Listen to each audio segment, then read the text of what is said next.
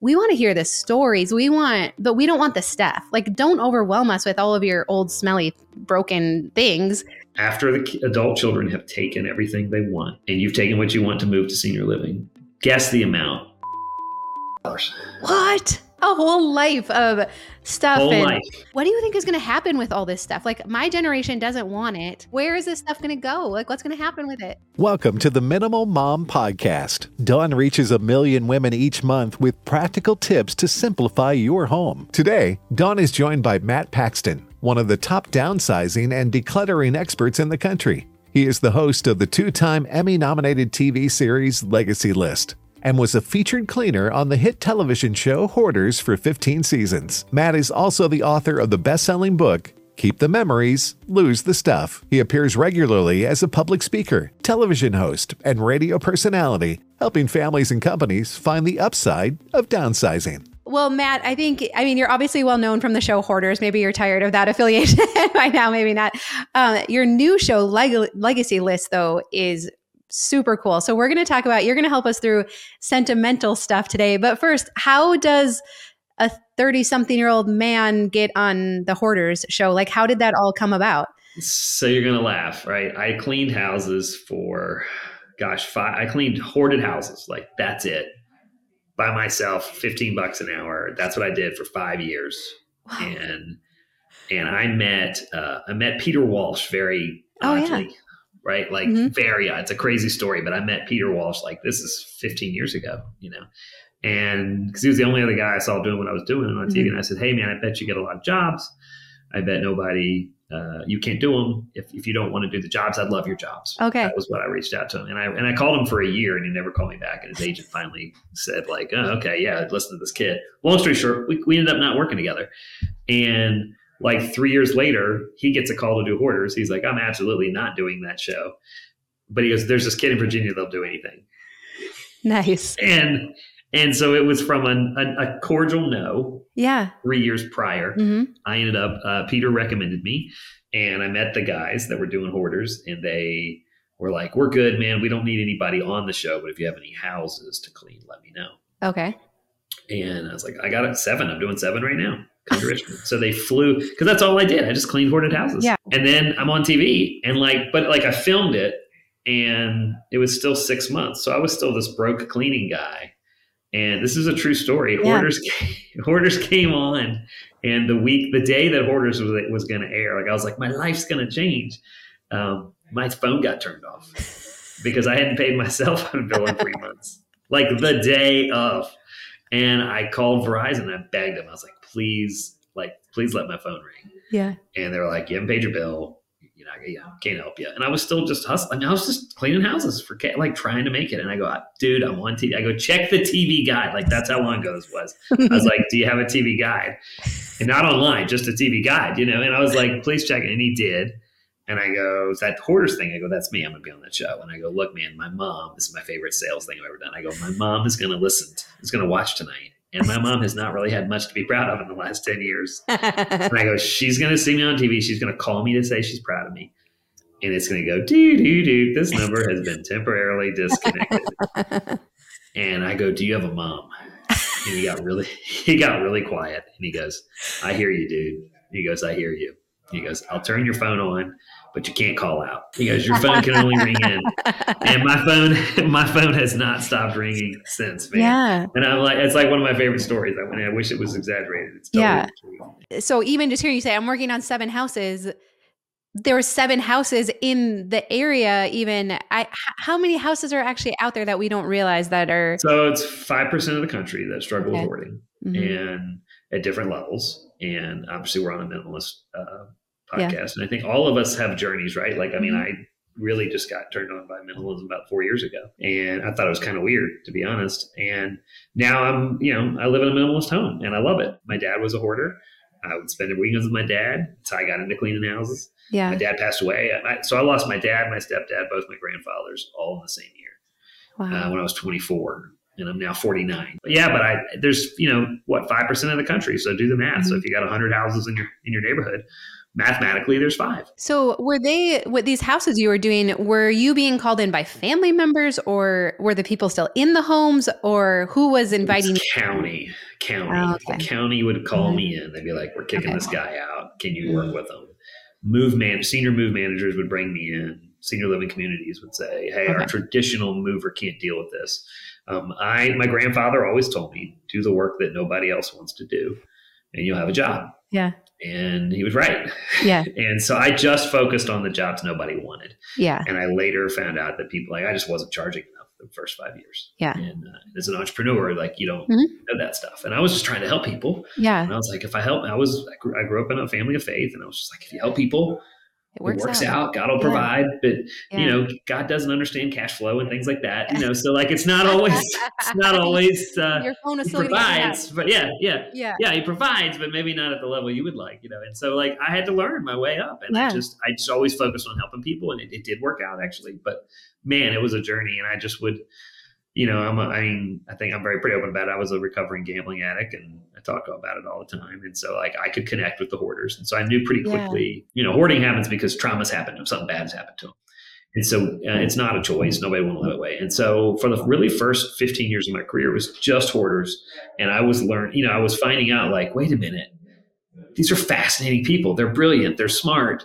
But someone died, or something bad happened to them. And I was like, oh, I can connect with that. Something bad happened to me. I had a bit of a hiccup for 5 years. And I found that I was like, oh my God, the hoarder and I are the exact same thing. It's just my mess up wasn't as big as theirs. Right. Yeah. And so There's a little more I obvious, just dabbled in. Yeah. Mine was a little more obvious. I mean, I was a gambling addict. I lost everything.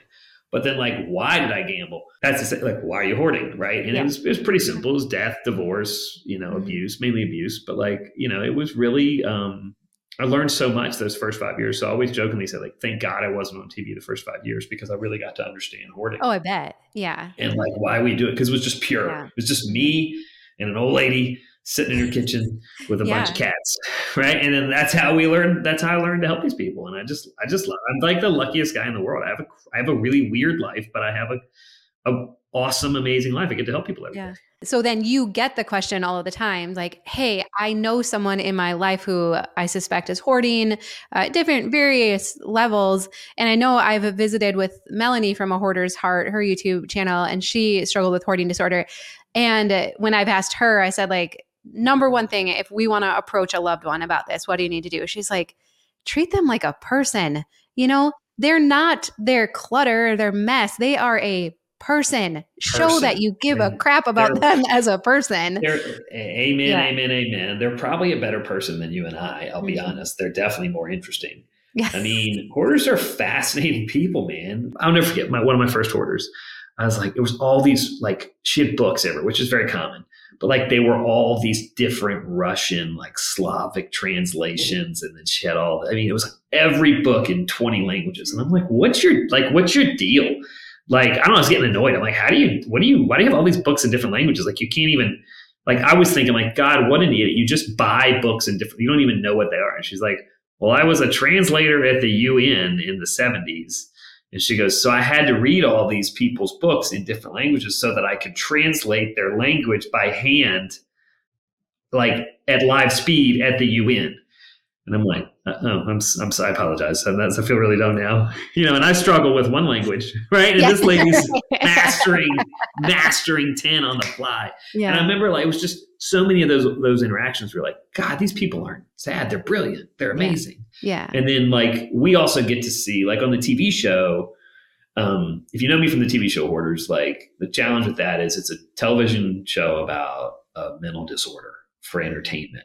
Right. There's an ethical dilemma from the start. Right. Yeah. And so for us, we do provide a year of therapy for each hoarder. If we didn't provide the therapy, I would say it's unethical to do the show, quite honestly. Mm-hmm. We provide the help with one of the best, usually the best cleaning staff around, and then they get professional help. And so if we stop doing the therapy, I don't think it's right. And they did stop doing it. That's why I'm not on the show anymore. They didn't offer the back therapy. And then because of the show, it's the wrong way to clean, right? Jam it all in 5 days. Horrible way to clean hoarders. Yeah. Take all your problems of 50 years and let's try to solve them in 48 hours. That's not going to work. But in the private side of hoarding, I'll be well, I'll work through for a day a week for 2 years. right? You get to know these people, and then you get to share like ups and downs. And I mean, I have one hoarder that always still, every time I have a kid, she'd call me. She's like, have you named a kid yet? I'm like, yeah, he's 6 months old, dude. But they would have I've got an idea. I got a name. How about Tyrone? Like, well, his name's Cooper, but thank you. So I would echo what Melanie said, treat them like regular people. But I would also say, don't talk about the hoard if you can see the hoard. That's my best piece of advice. It's kind of like being married, right? Like, don't talk about whatever you guys are upset about. Don't talk about it if you can see it. Go for a walk, get out of the house, find a way. It's because if you can see the hoard, there's no way you're impartial. It's affected your life. You're very upset. Yeah. And it's hard to be compassionate. And so I say, get out of the house. Like, that's where to talk about it. And then keep it, you have to remind them, I love you. Yeah. This is why we're discussing it. I care about you. Yeah. And it's easy when you're not the hoarder's partner. When you're a partner, it's really difficult. It's very difficult because your life is affected greatly. What do you think is the most misunderstood about hoarding? And it's a choice. It's not a choice. Nobody. And that it's forever. It's current. It's currently. I had a hoarder one time. I was giving a speech on stage, and this hoarder gets up, this old lady gets up there, and she goes, "You're calling me a hoarder?" She goes, "That is the least interesting thing about me." And this crowd is like 300 people in the audience. And she goes, "My favorite food is pizza. My favorite color is purple. I was a secretary, blah, blah." I mean, she just lays it out on me. And it was like a movie. The place went nuts. They're like, yeah, screw Matt, he sucks, And then she's like, "Don't call me a hoarder. I'm someone who currently struggles with hoarding." Which is a big difference. She goes, "Don't identify with me. You don't call everyone else like." She's like, "You probably got a family member's an alcoholic. You don't call them alcoholic." And I was like, holy crap, she's right. That's what we do. And of course, then I'm on a show called Hoarders, which was pretty problematic, And I was just like, guys, "Ma'am, you are totally right. I apologize." She goes, "Well, if you're not saying it right, how do you expect the rest of the world to say it right?" And so I will say that she taught me that day, like, hey man, it's totally temporary. Like, it does. And the stat I love to give is I've been invited to 8 weddings post hoarder cleanout. So after they cleaned out their house and their life has gotten better, I've met them when they got a boyfriend, and I've been invited to the weddings, and it's like really cool to see the after of it. And the hard question is, what do you give a hoarder for a wedding gift? Really, it's challenging. And the answer is nothing, by the way, absolutely nothing. An experience gift, yes. Experience, which brings us to minimalism, right? Right. Well, that's fascinating, and anything that's extreme, I think, is always interesting to people, right? And that's why there's TV shows and all of that. But so I love your experiences. Let's talk about your new show, because it's actually equally as fascinating, I think. Tell us a little bit about the Legacy List.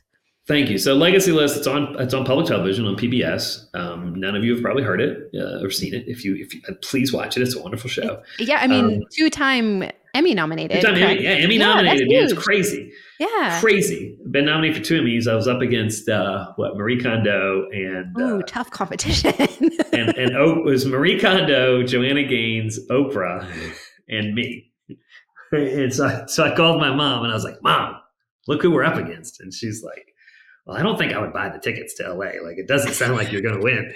And I was like, "Doesn't sound like it to me either, Mom, but my God, we got nominated." Yeah. We did not win. That's okay. But here's the shtick on this show. The show's really simple. I did Hoarders for so long, and I was like, gosh, Hoarders could be like the most positive show in the country if you edited it the right way. And so I made a commitment. I said, I want to make a positive show about aging Americans. And I was like, nobody under 65. I want real people that have been in the house 30 to 50 years. And I want to hear the stories behind the stuff. Because the punchline for me of my 20-year career is, no one keeps the stuff because of the stuff. We keep it because of the memories, because of the people that gave us the stuff, the people that remind us of the stuff. And so I was like, well, that's all I want to talk about. I just want to talk about the people.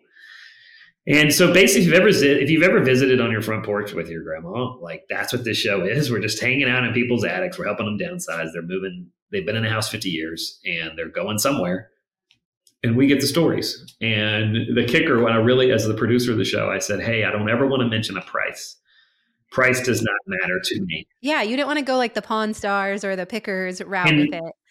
And that's all they wanted. That, though? Are people just they're probably on their phone, like searching it. No, every day they want to know, right? And I said, guys, this is what's going to make this show different. If we talk about the price, we're just another show. Yeah. And so every producer and most cable, that's why I'm on public television, honestly. Yeah. All the cable shows turned it down. Every network said, not enough drama. You don't talk about price, we're not interested. Well, one of them, this is the horrible, one of them asked if there were any attractive granddaughters that would fight over the stuff. And I was like, I'm sure there is. And I wish I was making that up. That's literally what they said. And I go, I'm sure there is, but that's not the show I want to make. And so I made a commitment, and that was the beauty of public television. I said, I'm going to go share grandma's stories. And we were able to get a truly emotional, amazing, positive show. And that's what the show's about. And a legacy list is just a tool I use. The name of the show is Legacy List. And that's just a tool I use when I'm cleaning houses. I go into a house and I say, hey, write down a list of the top 5 things in your house, like the top 5 items that matter most, and tell me those stories. And that's how I'd always start a clean out. And what I found out is when I'm cleaning someone's house, this is like personal, not just on TV, you find that if they tell the stories, it's usually like 3 or 4 or 5 people, right? And that's like the foundation of their family. And so they start to tell their stories. They start to tell the stories about the people that matter. And so they've said, like, for me, it's my dad. I mean, my dad was my rock, right? And my dad's been gone 25 years, but like I still talk about my dad every day. One of my legacy list items is my dad's ring, right? And I tell the story all the time. My kids can tell the story. My kids never met my dad, right? But they can tell all the stories with my dad, and they get annoyed now when I start to tell a story about my dad. And I'll argue that that means we're doing it right. If my kids can finish the story and they get annoyed by the story, that means they know who my dad is, right? Yeah. And they know, and to me, that's what it's about. When you're cleaning out a house, when you're downsizing, it's about sharing those stories. And so I really just fight hard to get those stories told. And the show is just one of my many tools to do that. And I will tell you, to me, it's all about the stories. So you also have a book out within the last year, Keep the Memories, Lose the Stuff. And so that's why I really wanted to talk about sentimental stuff. Oh, there you go. I'm sure you've heard this too when friends say, I'm so sentimental, I can't get rid of anything. Where do you start? Because these are things, it's not like just decluttering your clothes and then you just go to the store and buy more clothes. I mean, these truly are irreplaceable things that we're talking about. So when someone says to you, I'm so sentimental, what do you say to them?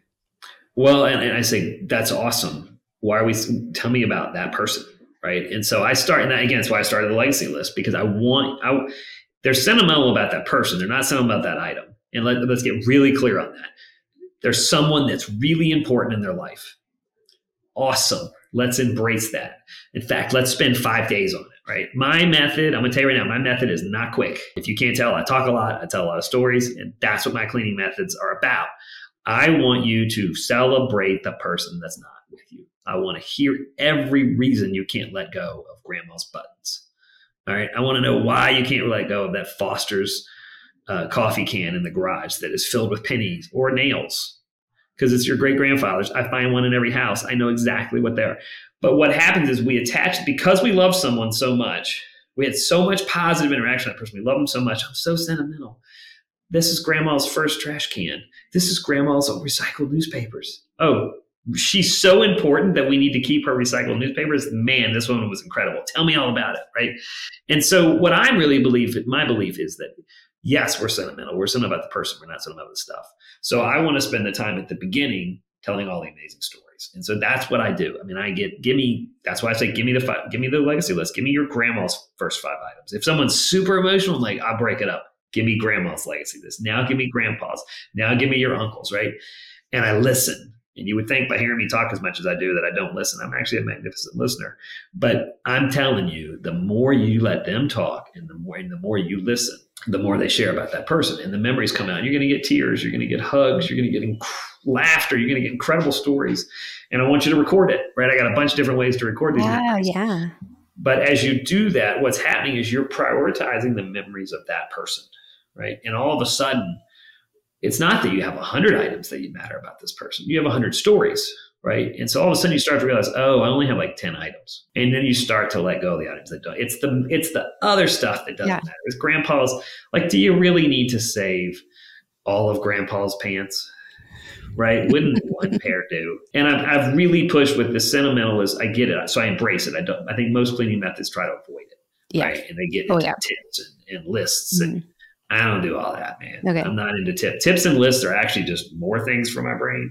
This is where I've embraced, some of the things I've learned in minimalism. It's not about more, it's about less. Yeah. So I've really got it. I mean, I'm telling all my professors, I'm like, stop sending out tips. It actually just clutters up our brain even more, right? Like just tell the damn stories, like let the stuff out of the brain, right? And so for me, it's really prioritizing.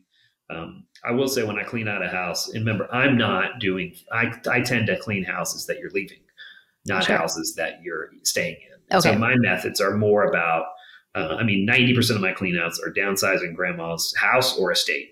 Okay. And the only difference is grandma's not in one of them, right? She passed away. But which is harder? Is it harder after they've passed away and the person, now everyone feels this guilt to like keep everything? Or is it easier when they're still involved and they can have input, but they don't want to get rid of the stuff? I think it's harder when everybody's alive. I think it's easier when the estate is there, the adult children tend to behave better. When grandma's gone, the estate children tend to behave a little more honest. Mm-hmm. When you have grandma moving to senior living, there's a lot of BS negotiations going on with family members, and there's a lot of maybe not truly real and authentic happenings along with family, and you have people jockeying for money or items or love, and there's all these emotions and the guilt. Let's talk about guilt. Yeah. I mean, there's so much guilt at the end of someone's life. People start to do inventory on what they've done for that person, and it comes out in the stuff, right? And people, I've had families fight over pianos that no one's played in 30 years. Or like grandfather clocks that everybody hates. Oh, so you do get some fighting on your shows, huh? And so, So I am on Legacy List. I am all about positivity. I'm like, no, none of this stuff. Anytime I see a family member, fighting, I'm like, you want the piano? Great, I'll deliver it today. Where's it going? Right? Like, I'll go right at it. I'm like, wonderful. I got a truck. Guys, put the piano on the truck. It's going to Jane's house, and I'll put like, Jane, where's it going to go?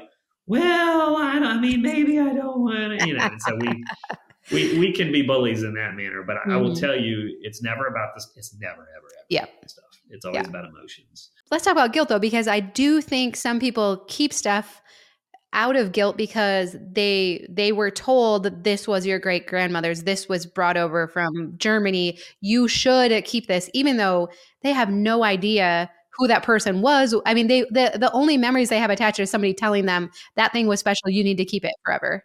So 55 and older has that guilt. Mm-hmm.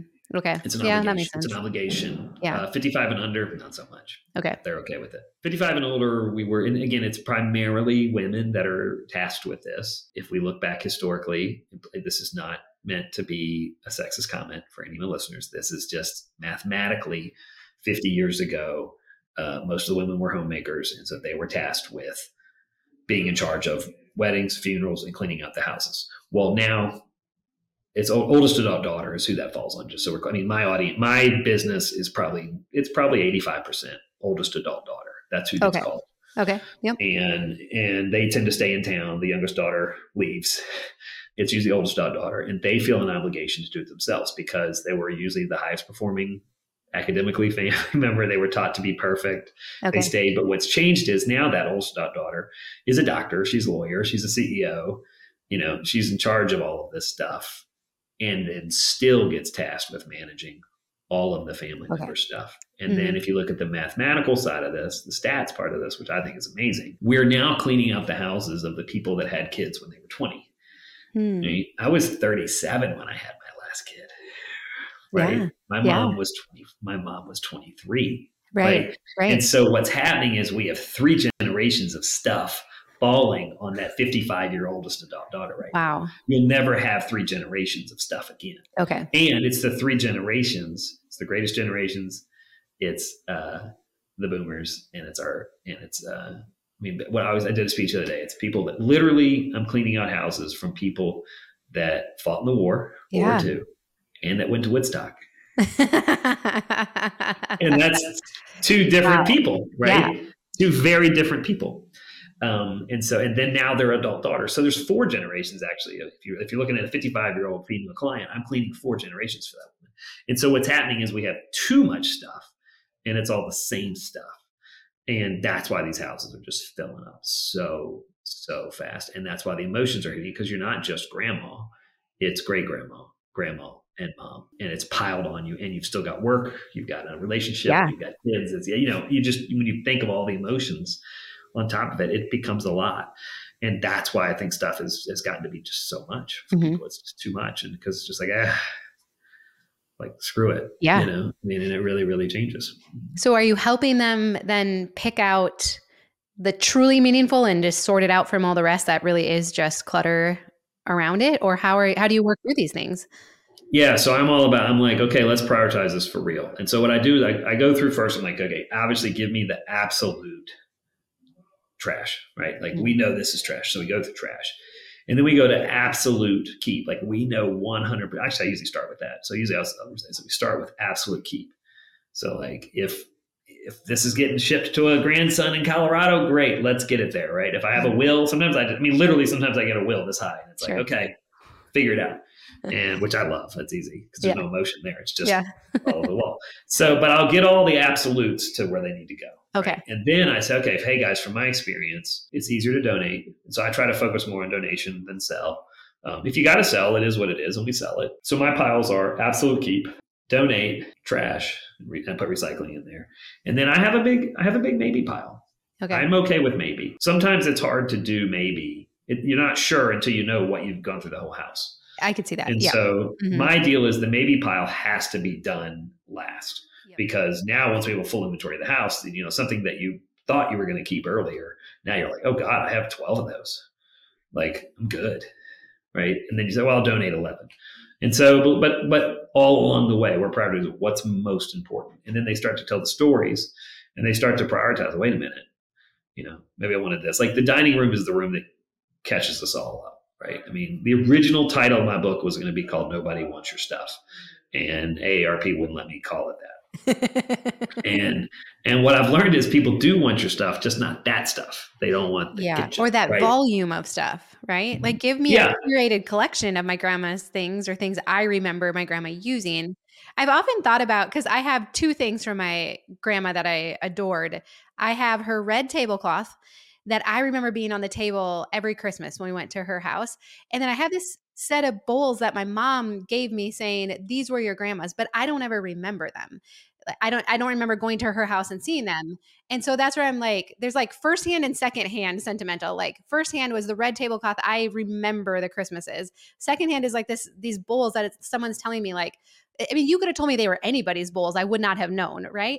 And so it's like being willing to let go of those things that I don't remember. So this is perfect. So let's use this. All right. So great timing. I love this. Okay. So to me, the red tablecloth, absolute automatic keep, no brainer. We call that an artifact. All right. You're keeping that. It is in your family forever. We're going to tell that story. And hopefully, God willing, people fight over that red tablecloth after you're gone. Yeah. Because you're going to be grandma in that scenario. Yeah. They're like, this is grandma's. It was everything. And so to make it that kind of, you got to tell the stories and then we got to use it every year. Yeah. Right? Okay. Let's keep it going. Right. Mm-hmm. So to me, that is a no brainer. That is our big item. The bowls, I'd get rid of them. Now, this is what I would do. I would tell that story you just told me, but I tell it to the family. Anybody remember these bowls? If everybody's like, nope, then those bowls are getting donated to a family that needs them. Right. And then they, oh my God, some woman gave us this amazing bowl set. And we've always wanted nice bowls. They were their grandma. She doesn't remember. Right. And it goes to a family that could really use it. Yeah.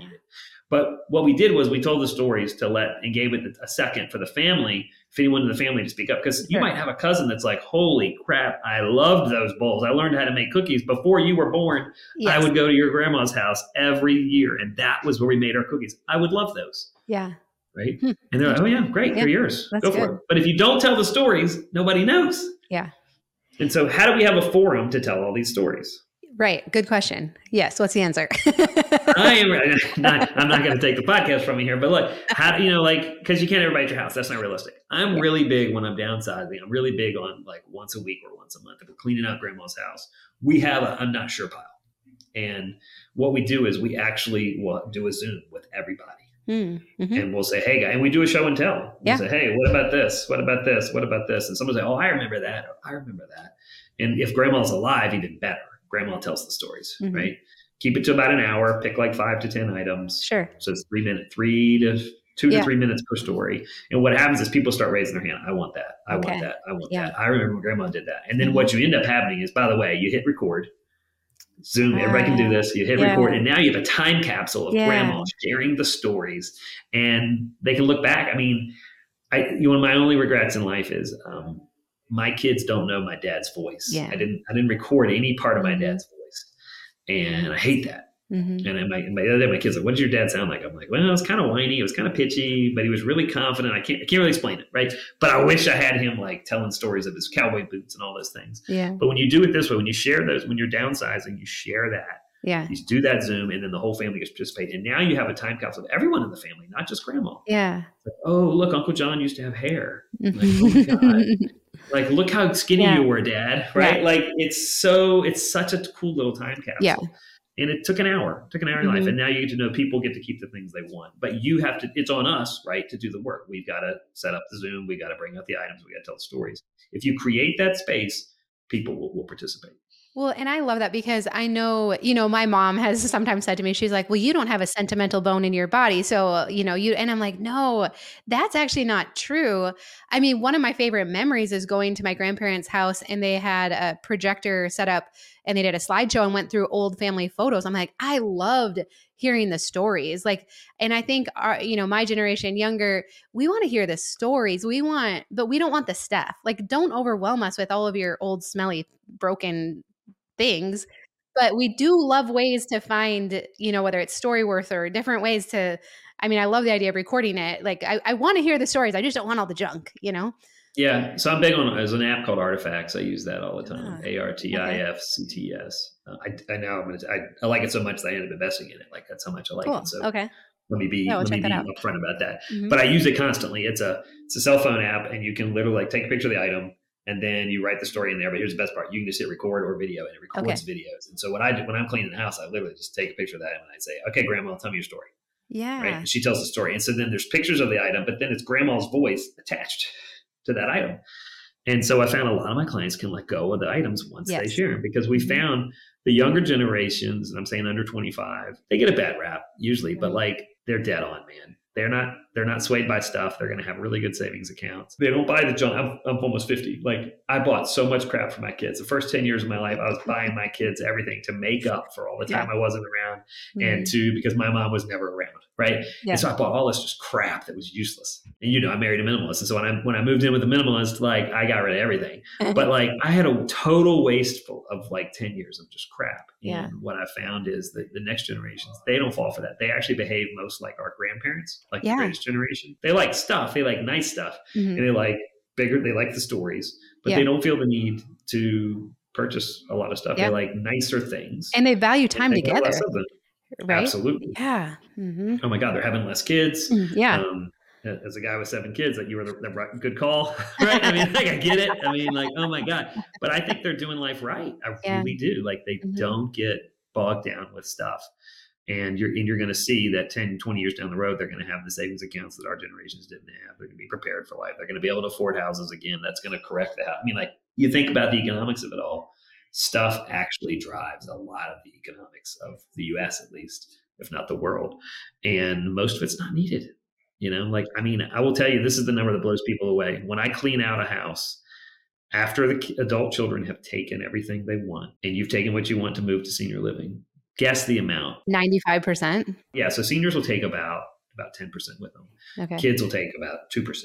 Yeah. And then the cash value of everything else left in the house, the cash value, $8,000. What? That's it. $8,000, a whole life of stuff. Whole life. $8,000. Wow.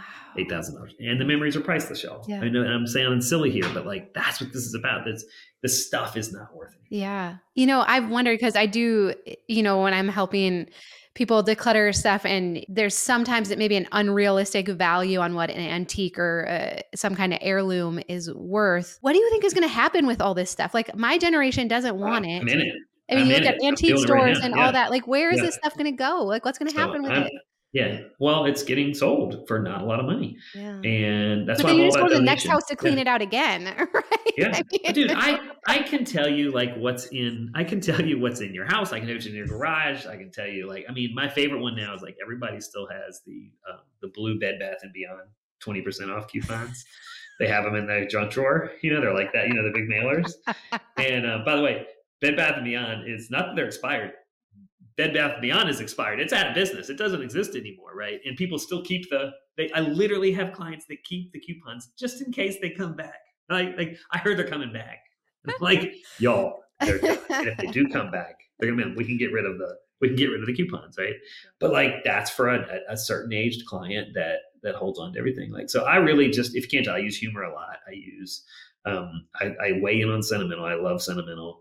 I want to hear the stories. I want you to share that stuff. And then we try to find the grandkids and adult children that do want it. But I push hard. Like, I mean, when I started, I used to tell this all the time now. When I started, the hardest item, I hated going into grandma's closet because we'd find fur coats. Right. And I'm 49. I don't know how old you are, but like you get into, I think we're same generation ish. Yeah, 41. And yeah. And so death to people that have furs, right? It was a horrible thing, right? And it was so hard to get rid of. And now, let me tell you something. Every granddaughter walks in there, I want grandma's fur, right? Like they're cool again, and they're like, I can't believe grandma wore this skirt, and I can't. And so like, believe it or not, if you want to jump start on downsizing, take your granddaughter into grandma's closet, right? And give her an hour to go shopping. But your grandma's got to be there. She's got to tell stories, right? Because you'll find, because think about this, grandma went to Woodstock. I've already said that. But grandma's not this little old dainty lady that we thought, right? Like grandma's awesome now. Kind of cool, yeah. And I mean, I tell this story all the time on stories if you've heard it, but we have this tool in downsizing called hot grandma. And you always find a picture of hot grandma, right? Like she was smoking hot. She was like 18, freaking stunning, right? And so you hold on to that picture till grandma's having a bad moment, right? And you hold it in the back of the house. And when grandma's having a hard time, you come back, hey, who's this woman? She is gorgeous. You're like, that's me. You're like, you don't say. Oh my God, you're beautiful. Not are. You go, oh my gosh, this picture is stunning, right? And it's this stupid little dance. She plays it, we play it, we use it in every house, and it works. But what I'm telling you is like when the granddaughters get into that space, they see this incredible things. Yeah. And I will tell you, we've had to really change our communication because I'm telling you that story. Like grandma was a dainty little person when I started 25 years ago. And now grandma's a badass, right? Like, I mean, get out of the way, man. And the stories you're going to hear are incredible. And so I like really, I love the one I'm thinking of. There was one we did, and I've told the story in the speech before. And we found a picture of hot grandma. It's grandma, adult daughter, who's my age, and granddaughter, who's like 25-ish. And then me. We're cleaning the house out. It's late at night. It's like 10 o'clock at night.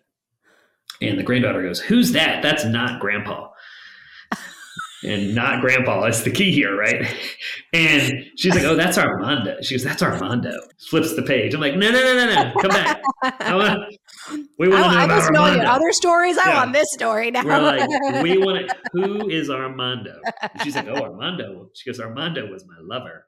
And we're like, what? Like, do tell, And she's like, oh, it's the summer before I met your grandfather. She goes, I love the story. She goes, I was a professor. She goes, I was an art history professor at MIT, and he was a Spanish professor, and we had a torrid love affair. And she goes, it was just wonderful. And she goes, he's very good. He's still good looking. She goes, I looked him up on Facebook, and he's like 90. And she's like, he's so handsome. And we're just like, holy crap. We're hearing this story, and it's just amazing. And the granddaughter goes, you were a professor at MIT? And she goes, yeah, I was the first female professor. She goes, that's an adjunct professor. I was the first female professor at MIT. Wow. And she's like, oh my God. So that picture of hot grandma and Armando is how we found out that her grandma was this unbelievable person, the first female professor at MIT. Like, it was incredible, right? And so if that's not a reason to tell stories, right? Yeah. Like, that is so much bigger than a picture of Armando. Yeah. Right. And her granddaughter is very successful, like total. But like, that's how those things start. Yeah. And so that's my argument about telling the stories. And you'll find them everywhere. You have fun. And these kids of the next generation, I think they're doing it right. Where is the stuff going to go? Hopefully to immigrants, hopefully to donation places that actually use it. You don't need it.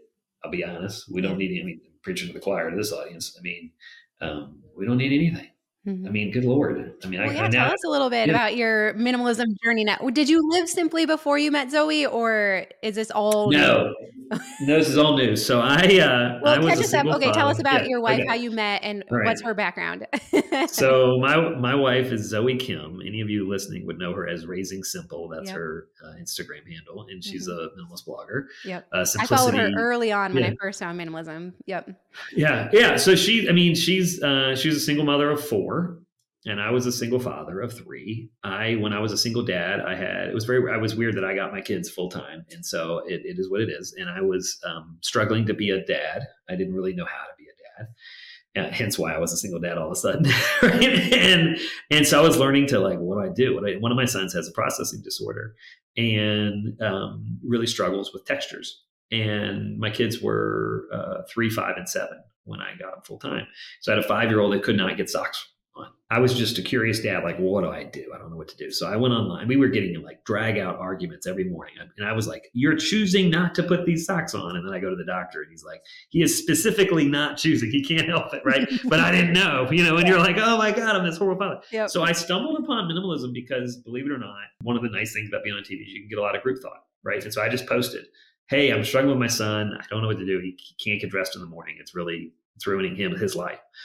And a bunch of people posted all these things, ideas. And about 10 of them said, read this book, Minimalism for Families. And I brought it just to show it, right? This is my wife's book. Yeah. This book changed my life, okay? I read the book. It just said, hey, too many choices, right? Too many choices. Kids need less choices. And I'm like the guy from Hoarders. Like, I should know how to clean out houses, right? And then I look at my son's closet and I'm like, oh my God, he has the biggest closet. Not only do we have all of his clothes, I have like all of the hand-me-downs. I have all of the extras. I was the single dad. Every woman in the neighborhood was giving me extra clothes, right? Sure. Yeah. And they were all going into this kid's closet. So not only did he have his clothes, all the other clothes were in there. And the book was really simple. It's too many choices. Can't make choices. That's why he stuck. And so the next day, I got rid of all the clothes. I donated everything. And I was just like, all right, let's try this. And I put 5 outfits. I put 5 pants, 5 shirts, 5 socks, 5 underwear. And that was it. And sure enough, the next morning, my son wakes me up. Dad, look, I'm dressed. Wow. And it immediately worked.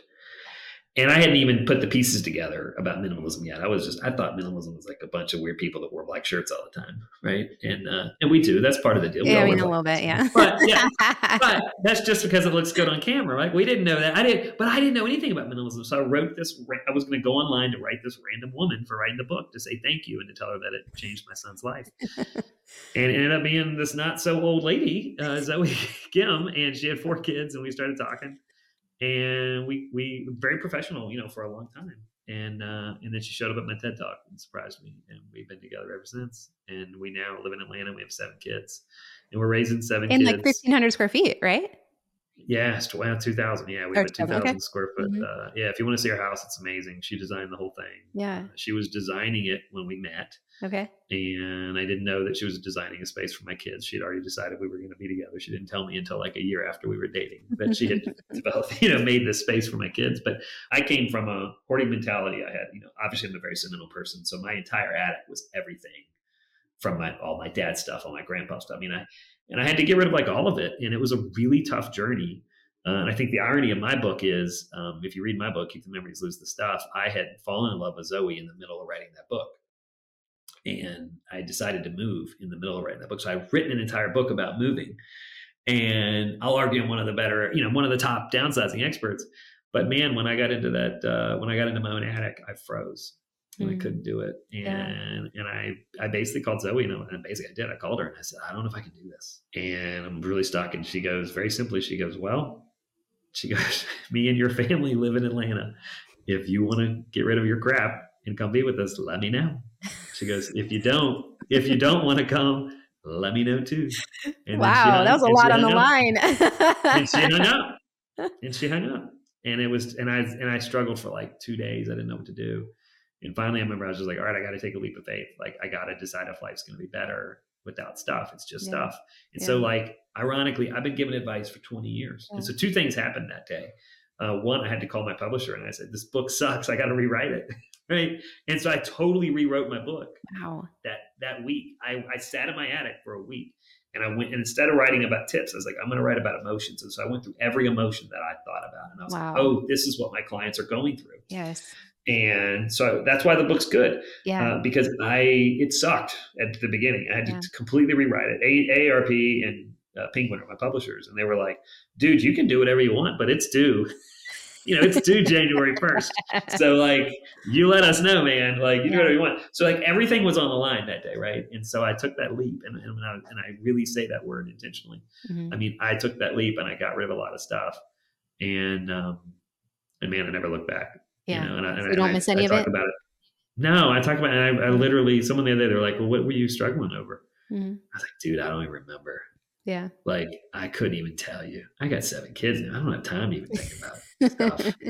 I mean, now I'm really into, I will say this with 7 kids, obviously finances are part of our life. I mean, anything times 9 is expensive except 0. Right. And so, I find myself having to defend these minimalism principles. And of course, it's changed how I look at downsizing as well. But like for me, I don't believe about no stuff. Mm-hmm. I do believe in nicer quality stuff. Right. Yeah. And my space is very valuable. My space and my time and my money. Yeah. And that's it. Like I got X amount of time with my kids. So do I really want to spend it like cleaning crap up? Right. No. Yeah. Do I want to? Our house is like beyond. Like we don't even have grass in our yard. Our grass is turf. Our pool. We have a pool. We have a great space outside. We live in and we love it, but none of it has to be maintained. Yeah. And I love that because like I don't have time for that. Yeah. Like I had a buddy. Literally, one of my good friends. He's like, I got to mow the lawn this weekend. I'm like, well, how long does that take? It's like 3 hours. I go, you have 3 hours on a Saturday? He's like, yeah. I go, you spend it mowing? Like, yeah. He's like, what do you do? I go, I'm going for a hike with my sons. I'm like, sure as hell I'm not going to spend it mowing a lawn. And I'm getting a little exaggerated here, but like that's to me the benefit of homes. I have time for life, Yes. And for us, food is where we really share. Our family time is at night. We still all eat together every night. That's all awesome. 9 of us. Yeah. And it's really 10 now with my daughter's, with her daughter's boyfriend. So there's 10 of us always around. Yeah.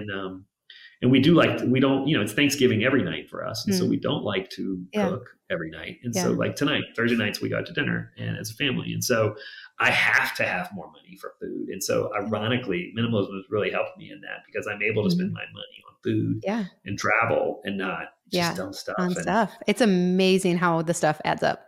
It's the most freeing. It's the most freeing thing I've ever experienced. Yeah, and ironically, awesome. I was in it, doing it for 20 years before, and so, but do check her. I'm not really online. If you want to see she's a great follow. We'll link to her stuff. She's a good follow, and we'll get her on. I told her today I was going to be on your podcast. She's like, I follow her. I was like, I know. I saw that. That's awesome. Yeah, we'll definitely visit with Zoe. Okay, I have one lingering question though. So you said originally on Hoarders, they didn't want you on the show. They just wanted you to hook them up with houses.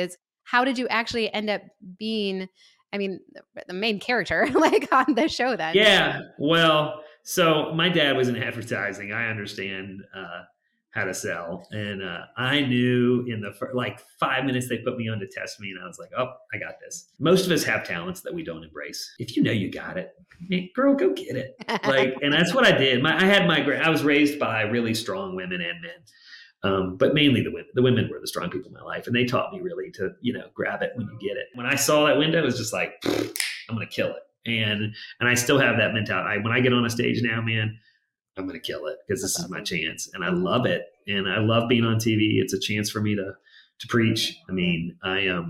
Faith is a large part of my life. I don't talk about it. I've learned on TV the minute you talk about it, half the people get canceled.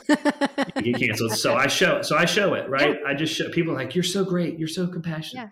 Yeah. Like, that's cool. I will tell you as an entrepreneur, I learned about 10 years ago, I really tried to get rich. Like I tried for 10 years and it always failed. Like dramatically, like almost comically failed miserably.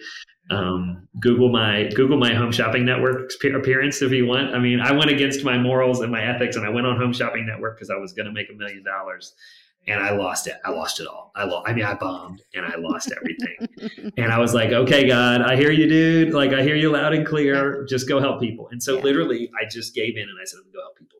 Yeah. And my life has been better since. And I will tell you, I can provide for my family Yeah. of 10 or 9 because I focus on helping people. Exactly. And that is what my life is awesome for it. And so I don't even think about it. And I think people see that. And so that's how I got on Hoarders. And I was the only one using humor and fun and positivity. Everybody else wanted drama. Yeah. And I just, man, I'm just there to help people, and I have a really good time doing it. And so people laughed at the dumb stuff I would say, and I don't even know. People are like, "Oh my God, that was awesome! Do you remember when you said this?" I'm like, "No, I said that. That sounds awesome, but I don't remember saying it."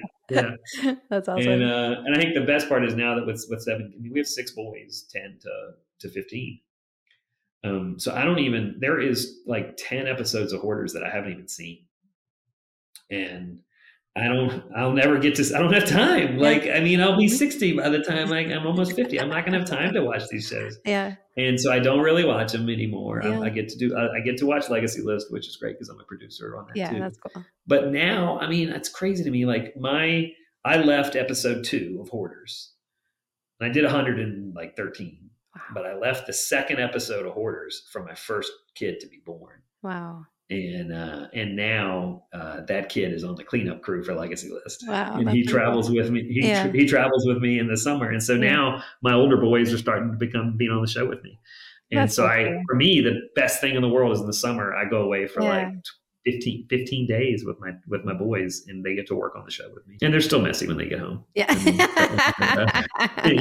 I will say this, people want to, and I hope Zoe does get to be on the show, but what we've learned is, we teach our rules of what we believe in minimalism and decluttering. We teach what we believe up to 15. Yeah. And then from it's kind of like, I don't know. It's like a religious cult. Like we teach them up to 15, and then from 15 to 18, we let them fly, right? We see where they're at. And so like, we don't push them 15 to 18. That's really good. And we just kind of see where they go. Yep. And we're even the 18-year-old, we're starting to see her clean up a little bit more.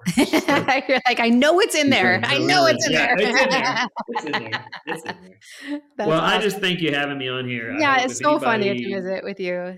My punchline for everybody listening is tell your stories, man. Tell your stories, and the rest will work out. That's so good. You'll find that you just don't need as much stuff. Yeah. They are aligned. People think, why in the world would the guy from Hoarders be on this podcast? But I promise you, at the end, it's all aligned. It's all the same stuff. Totally. We all love people, and that's what we're remembering.